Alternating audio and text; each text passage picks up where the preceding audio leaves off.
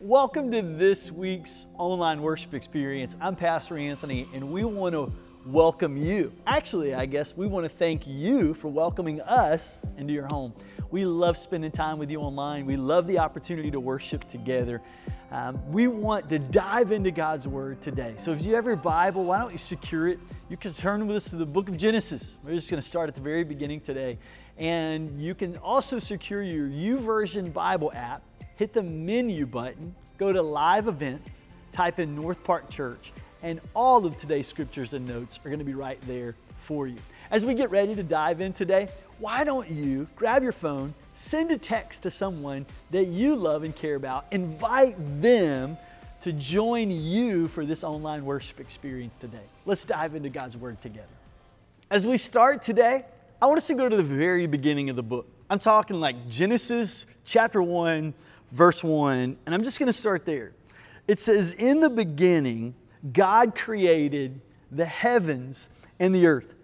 And the earth was formless and empty, and darkness covered the deep waters. And the Spirit of God was hovering over the surface of the waters. Then God," finish the next statement with me, "said, 'Let there be light.'" Think about that. The earth was formless, it was empty, darkness covered the deep waters, the Spirit of God was hovering over the surface of the waters. Then God spoke. God spoke. Michelle Couchette writes this: "Words piercing the darkness with light. Words providing a harbor of land in the middle of the seas. Words throwing lights up into the sky and vegetation on the ground." It is that simple. God spoke. And when God spoke, darkness rolled back, light came, and with it, life. It's that simple. God spoke and life began. My life began, your life began, and it is a demonstration of how powerful our words can really be. What are the most beautiful words that you have ever heard? I want to know. Think about that. What are the most beautiful words that you have ever heard? In fact, why don't you just speak them out right now? Tell your quarantine buddies, what are the most beautiful words that you have ever heard? I'll tell you the most beautiful words that I have ever heard. I'm going to take you all the way back to the late 90s. I was spending some time with this beautiful girl from Kinston, North Carolina, with this long, beautiful blonde hair and this incredible Southern accent. And we were becoming closer friends. Well, I had made a decision that I wasn't going to date anybody in the church that I was attending. I was a youth pastor. I was single. I didn't want that to be weird. And so even as we would spend time together and I would fight those feelings and emotions that I had, I would always use this statement. I would say, "Marianne, don't get your hopes up. Like, we're just friends. This isn't anything more than just friends." And I would say that all the time. And I think I was trying to convince myself more than I was trying to convince her that we were just friends. And then I'll never forget the moment. There was a little mist in the air, and we had this moment where our eyes kind of locked, and I, in that moment of emotion, said, "Don't forget, we're just friends here." And then music began to play in the background, or at least I heard it in my head. And in this dramatic moment, Marianne slung her hair around and she said, "It's too late. I'm already in love with you." It was as dramatic as I just made it sound. I kid you not. In that moment, I was done. We were no longer just friends. I was absolutely head over heels in love with this beautiful girl, Marianne Ham, who became my wife. Those were the most beautiful words I think I'd ever heard. I'm already in love with you. Maybe someone told you they loved you. Maybe someone told you, hey, you got the job. That was the most beautiful words you ever heard. Maybe you heard the words, it's a boy, it's a girl. Those are some beautiful words. In fact, I believe this, words are the foundation for relationships to begin. Words are the foundations of great relationships. And just as words give us life, I believe words can also steal life. We just talked about some great words that we've heard, but what about words that you heard that forever changed the course of your life in a negative way? I'm sorry, but we're going to have to let you go. I'm so disappointed in you. I'm leaving you. You have cancer. See, those words have power too, don't they? In fact, Satan's first tactic against us were words. Look at Genesis chapter 3, verse 1. It says the serpent was the shrewdest of all the wild animals the Lord God had made. And one day he asked the woman, right? Words. He asked the woman, and this is what he asked. Did God really say? What did he do? He stirred up doubts in Adam and Eve's heart about the words that God had spoken to them. In Genesis 3, verses 4 and 5, the serpent says, you won't die. The serpent replied to the woman, God knows that your eyes will be opened as soon as you eat it, and you will be like God, knowing both good and evil. What did he do? He stirred up doubts about the words that God had spoken. His first tactic was with words. And the moment that Adam and Eve made this decision to eat this forbidden fruit, they made a decision from a place of doubt, and their eyes were opened, and they experienced a darkness they would never be able to shake. Now, I think it's strange that every morning when we wake up in the morning, what do? We open our eyes. And when we open our eyes, normally what fills our eyes is light. But in this particular instance, when Adam and Eve's eyes were open, instead they were filled with darkness. Adam and Eve experienced an immediate separation from God's presence because of the choices that they made in their life. And sometimes in our life, when we're disobedient to God and we make choices, we too put separation between us and God's presence. Now, I think there are a lot of things that will hinder you from being in the presence of God or staying in the presence of God, but I'm not sure that there's anything that will keep you from the presence of God like distrust. Do you trust God? Because if you don't trust God, if the enemy comes into your life and stirs up doubts about God's words in your life and in your heart, it's going to keep you from the presence of God. If you've been around North Park very long, you've heard me say this. You can trust Him because He's a God who can always be trusted. Now, I'm not exactly sure where I got that from. I don't know who spoke that over my life for the first time or why that kind of stuck in my head, but it's become a core value statement in my own life. Because God has demonstrated to me and to my wife and to our kids, to our family, to our church, our friends, over and over that He is a God who can be trusted. Just as we talked about last week, you're not alone in your struggle. God is right there in the middle of it. And no matter how isolated or lonely you feel, you are not alone because Jesus said, I will never leave you. I will never forsake you, but I will be with you to the very ends of the earth.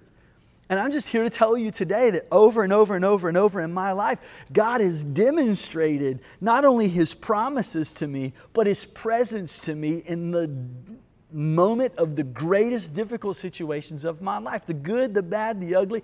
He's right there in the middle of it all. And He has never let me down. He has never forsaken me. And He has demonstrated that He is good, He loves me, and that He is a God who can always be trusted. Adam and Eve literally lived in the presence of God. God has demonstrated His trust, worthiness in my life as I've been in the presence of God.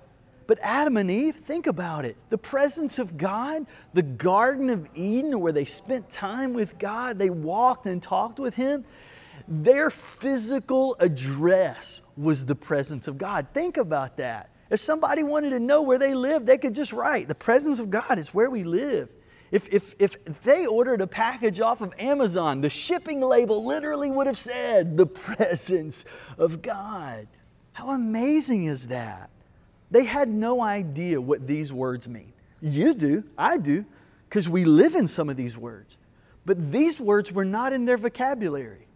Loneliness, isolation, hunger, pain, neglect, abuse, abandonment. Adam and Eve had no context for those words. Those words are not even in their vocabulary. Why? Because they lived in the physical presence of God. God's presence filled the space around them. But then this serpent, this snake, enticed them with the thought of something they did not have. Now, we have a hard time wrapping our minds around that because it's obvious that Adam and Eve had it all. But the reality is, don't we? And yet the enemy tries to get in our mind just like he does Adam and Eve and tries to entice us with that which we do not have, even though we have so much in our life. And rather than savor what they already had, God Himself, they longed for what they lacked, which was to be like God. This week in our life group, which has been so life-giving to Marion and I through this experience, and I just really encourage you, as I do so often, if you've not joined a life group, get active in one, because these are people who have been our lifeline through some difficult times of this season. And a friend of mine in this life group, JD, JD's great for comic relief. Man, he's always got something to say that just kind of lightens the moment and makes us all laugh. JD preached a powerful sermon this past week with one thought. And here's what he said. JD said, when you want to throw yourself a pity party, and don't we all do that? Like, we're really good at throwing the pity party, right? Party for one, pity party. He said, when you want to throw yourself a pity party, stop and just begin to focus on how much you have been blessed and how much you have to be thankful for. So right now, when doubt begins to creep into your mind about what you do not have or the prayers that have not been answered, maybe it's time to stop and focus on how much God has done in our life, how blessed we have really been, how blessed we truly are, and then be thankful for those things.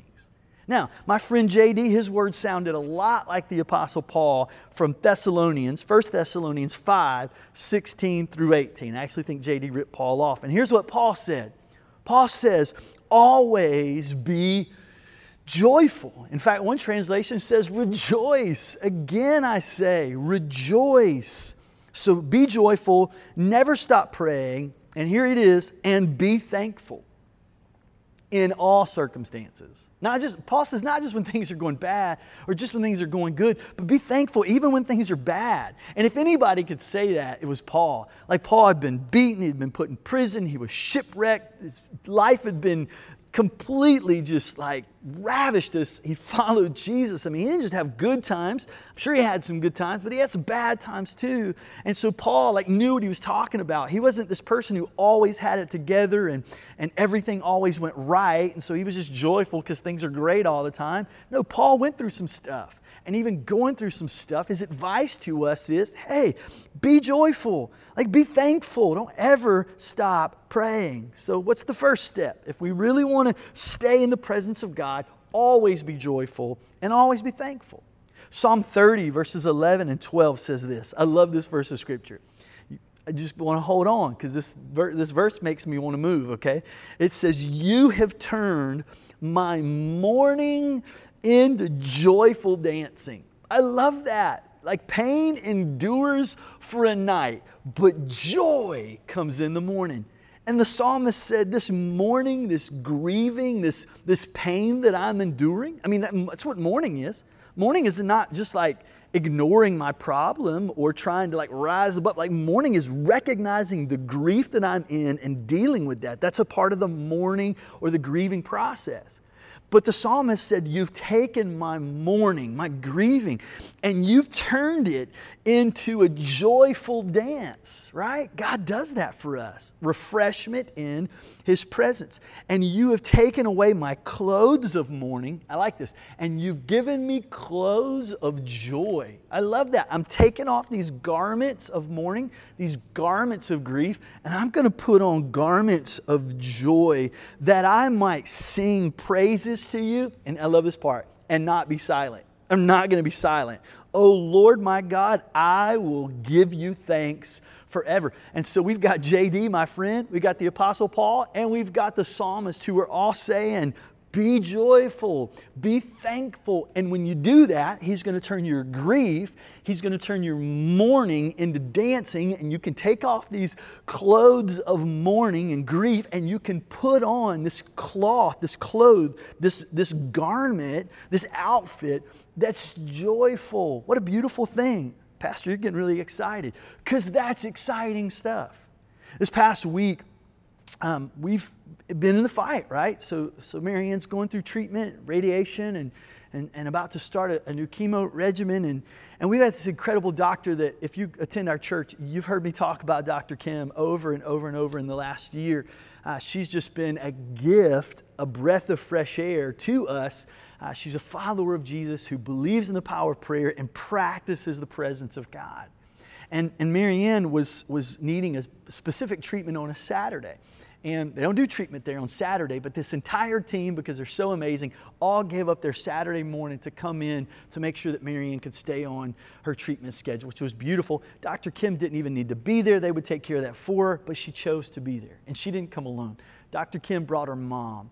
And her mom is a prayer warrior. Oh my goodness. And so these two women, our radiation oncologist and her mom, gathered around with me and my wife and her parents. And we gathered in a conference room on a Saturday morning.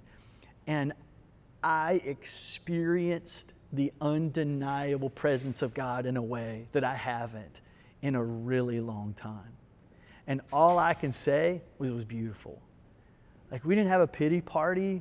We didn't sit around talking about how bad our situation is, but instead, we decided that we were going to be joyful and that we were going to be thankful and that we were going to do what the next part of this verse says, pray without ceasing.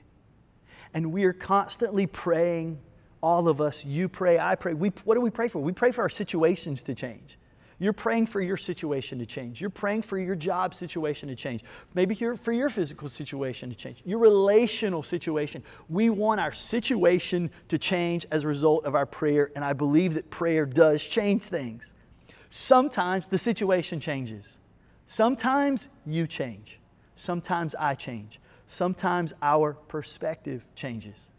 I know as I was in this prayer time, this prayer meeting with these people that I love and I care about, as I'm in the presence of God, as we worshiped together, we sang songs together, we prayed. It was just this beautiful time together. Here's what I will testify. And you can't refute my testimony, right? Because it's my story. I am an eyewitness to what God is doing in my life. It's my testimony. Here's my testimony. I walked out of that room differently than the way that I walked into it. Why? Because when you were in the presence of God, you can't stay the same that you were. Something's going to change. And yes, it may be your situation, but right now in the season, it just may be your perspective. It may be your heart. It may be the way that you look at the world. It may be the way that you look at your life. Stay in the presence of God where life change truly happens. And I can tell you, there's refreshment in the presence of God. I can tell you because I experienced it. So as we're in the presence of God, let's pray without ceasing. Psalm 30, that same chapter that we were just in, the mourning into dancing verse. Just roll back a few verses into verse 2. This is what the psalmist said. Oh Lord my God, I cried to you for help, and you restored my health. What do you need God to restore? Pray without ceasing. Cry out to Him, and He will restore what it is that needs restoration in your life. Now, we began this talk today with the power of our words, the power of God's words, the power of God's Word, right? There's power in words. If we believe that, then we need to understand how powerful and how important the words are that we pray to our Heavenly Father. I came across this beautiful writing this week from a friend that was actually in crisis, and he posted it, and when he posted it, it just grabbed my heart. And I thought, I want to share that with our church family. So I share these words with you today from a friend of mine, and I speak these words over your life as we close today. It's called Ask Him Again by Tara Elness. And this is what it says. I know, you've already asked Him 1,000,000 times. But today, ask Him 1,000,001. Yep, ask Him again. Ask Him again for that child to come home. Ask Him again for that marriage to be healed. Ask Him again for the mountain to move. Ask Him again for that friendship to mend, that work to begin, that end of tunnel light to appear. Ask Him again for the one who needs rescue, to the one who needs healing, to the one who needs new direction and new guidance, new focus.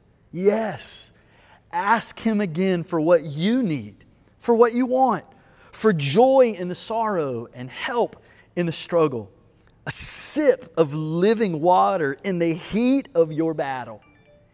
Ask Him again for all that seems lost and all that seems nowhere even near possible. And ask Him again, believing that He can. Yep, ask Him again. Not because you don't think He heard you for the first 1,000,000 times, but because you are realizing the longer you live, that persistence is a pretty strong faith builder. Not to mention how close it keeps you to Him, for whom all things are possible and nothing is too hard. Whew. Yes, absolutely. Ask Him again. With fresh eyes and a renewed spirit and a passionate resolve that can, and if it's His will, that He will. And if it's not, you keep on asking. You keep on seeking. You keep on believing, because persistent faith is where it's at. It fastens its gaze on hope. So today, bow low, look up, and ask Him again. Let's pray. Father, we truly today want to take the words of my friend JD and the words of the Apostle Paul and even the psalmist today. Lord, we want to truly be joyful. We want to be thankful, and we want to pray without ceasing, because we realize that You are a God who can be trusted, and the words that we speak that develop relationship with You and that keep us in Your presence, God, those words have power. And so, Lord, we speak words of faith. And we speak words of healing and restoration and salvation over our relationships. God, we speak healing over health. God, we speak salvation. Lord, we want to see souls saved. We want to see lives changed. And Lord, I pray if there's someone in the privacy of their devotion that hasn't yet said yes to You, that right where they are, that they would say, Lord Jesus, I invite You to be my Lord and Savior. I ask You to wash me and cleanse me and set me free and give me strength to live my life for You, so that ultimately one day, as we stand before You, we will hear the most beautiful words of all, well done, thy good and faithful servant. Lord, we love You and we thank You for what You're doing. In the mighty name of Jesus we pray. Amen. You matter to God and You matter to us. And we are so thankful that you're on this journey with us. Thanks for joining us today. If this is your first experience, why don't you head over to northparkrdu.com and hit that digital connect card. Give us an opportunity to connect with you, learn more about you. And also, if you have a prayer request, you can hit the prayer request button, and we would love to pray with you about anything going on in your life. We believe that bold prayer honors God and God honors bold prayer. And so we would love the opportunity to join with you and pray for you, your family, or any other requests that you have. Also, we want to thank you for your continued generosity. Today, if you would like to invest in the mission to build lifelong followers of Jesus, at northparkrdu.com, just hit the online giving button. We want to thank you so much for the way you've continued to be generous to build lifelong followers of Jesus. We love you, we are thankful for you, and we can't wait to see you for our first in-person gathering at Riverbend Middle School, an outdoor gathering on Sunday, September the 13th. It's going to be a great day. And for more information about that and all of our in-person gatherings coming up very soon, why don't you head over to northparkrdu.com, where you can stay connected to all of the updates that we have about our in-person gatherings moving forward. We can't wait to spend time with your family.